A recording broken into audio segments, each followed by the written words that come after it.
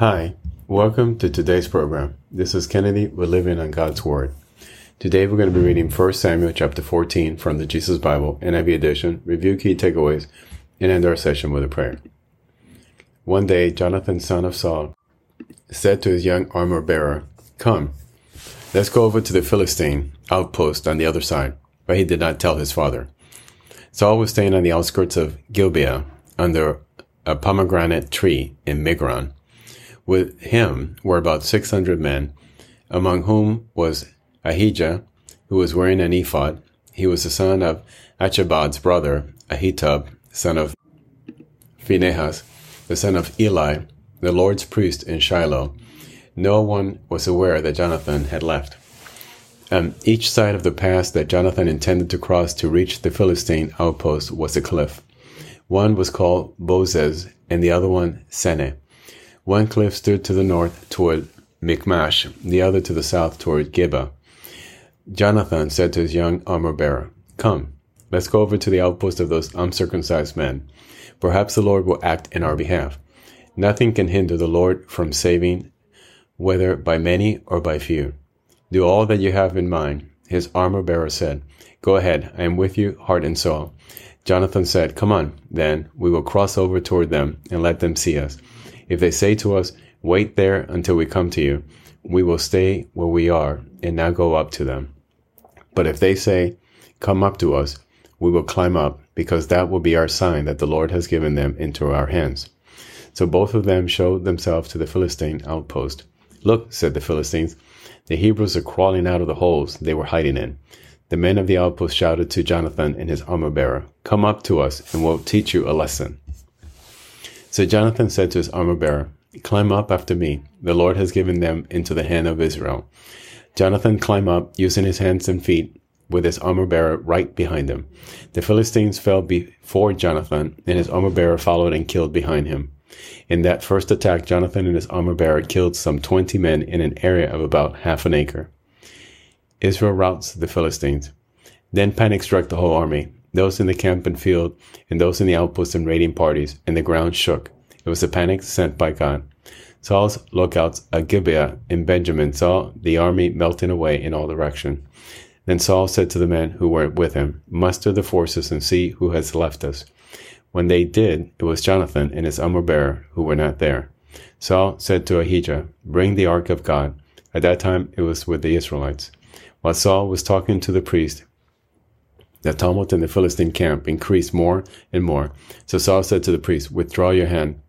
Then Saul and all his men assembled and went to the battle. They found the Philistine in total confusion, striking each other with their swords.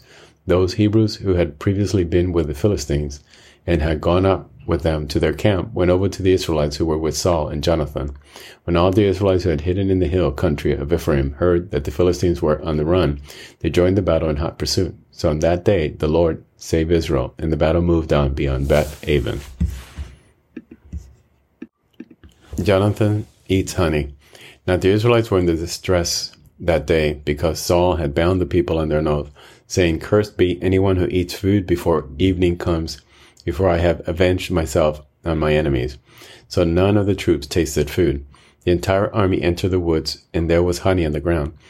When they went into the woods, they saw the honey oozing out, yet no one put his hands to his mouth because they feared the oath. But Jonathan had not heard that his father had bound the people with the oath.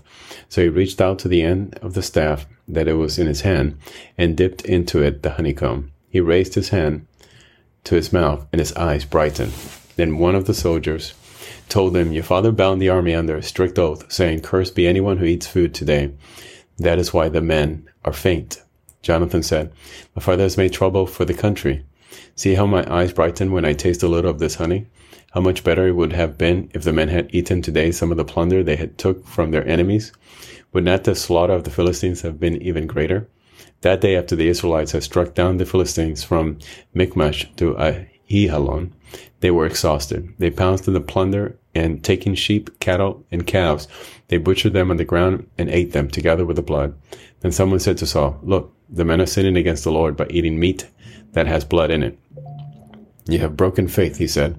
Roll a large stone over here at once. Then he said, Go out among the men and tell them, Each of you bring me your cattle and sheep, and slaughter them here and eat them. Do not sin against the Lord by eating meat with blood still in it. So everyone brought his ox that night and slaughtered it there. Then Saul built an altar to the Lord. It was the first time he had done this. Saul said, Let us go down and pursue the Philistines by night and plunder till dawn, and let us leave one of them alive. Do whatever seems best to you, they replied. But the priest said, Let us inquire of God here. So Saul asked God, Should I go down and pursue the Philistines? Will you give them into Israel's hand? But God did not answer him that day. Saul therefore said, Come here, all you who are leaders of the army. Let us find out what sin has committed today.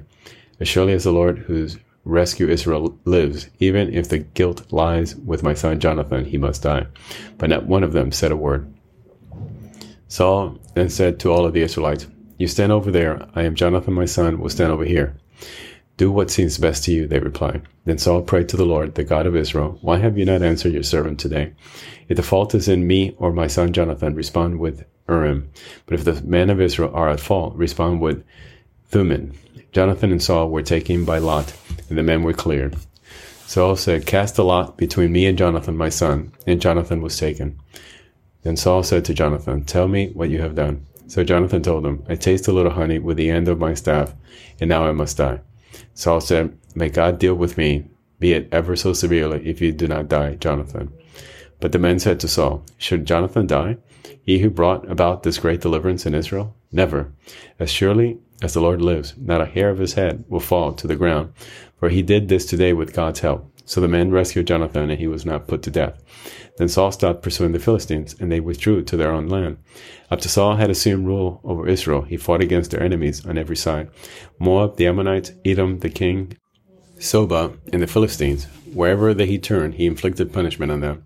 He fought valiantly and defeated the Amalekites, delivering Israel from the hands of those who had plundered them. Saul's family. Saul's sons were Jonathan, Ishvi, and Malchishua. The name of his older daughter was Merab, and that of the younger was Michal. His wife's name was Ahinoam, daughter of Ahimaaz. The name of the commander of Saul's army was Abner, son of Ner, and Ner was Saul's uncle. Saul's father Kish and Abner's father Ner were sons of Abiel. All the days of Saul there was bitter war with the Philistines, and whenever Saul saw a mighty or brave man, he took him into his service. This is the end of 1 Samuel chapter 14. So we see here where we are learning about the history of the great battles between the Philistines and the Israelites, and how God delivered the Philistines to the hands of the Israelites, and how Jonathan was victorious, and how he disobeys an edict that his father foolishly puts out. But Saul intends to hold him accountable, but the people rise to the defense of his son, Jonathan.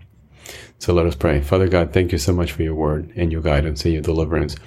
Thank you for letting us see that you have a plan, and your plan unfolds with exactitude. And if we just trust you and trust in your son, Jesus, we have nothing to fear. So Father, give us the wisdom and the courage to put our faith and trust in your son, Jesus. Amen. This concludes today's reading and interpretation of 1 Samuel chapter 14. We hope that you will join us again tomorrow. God bless you. This is Kennedy, your brother in Christ, always.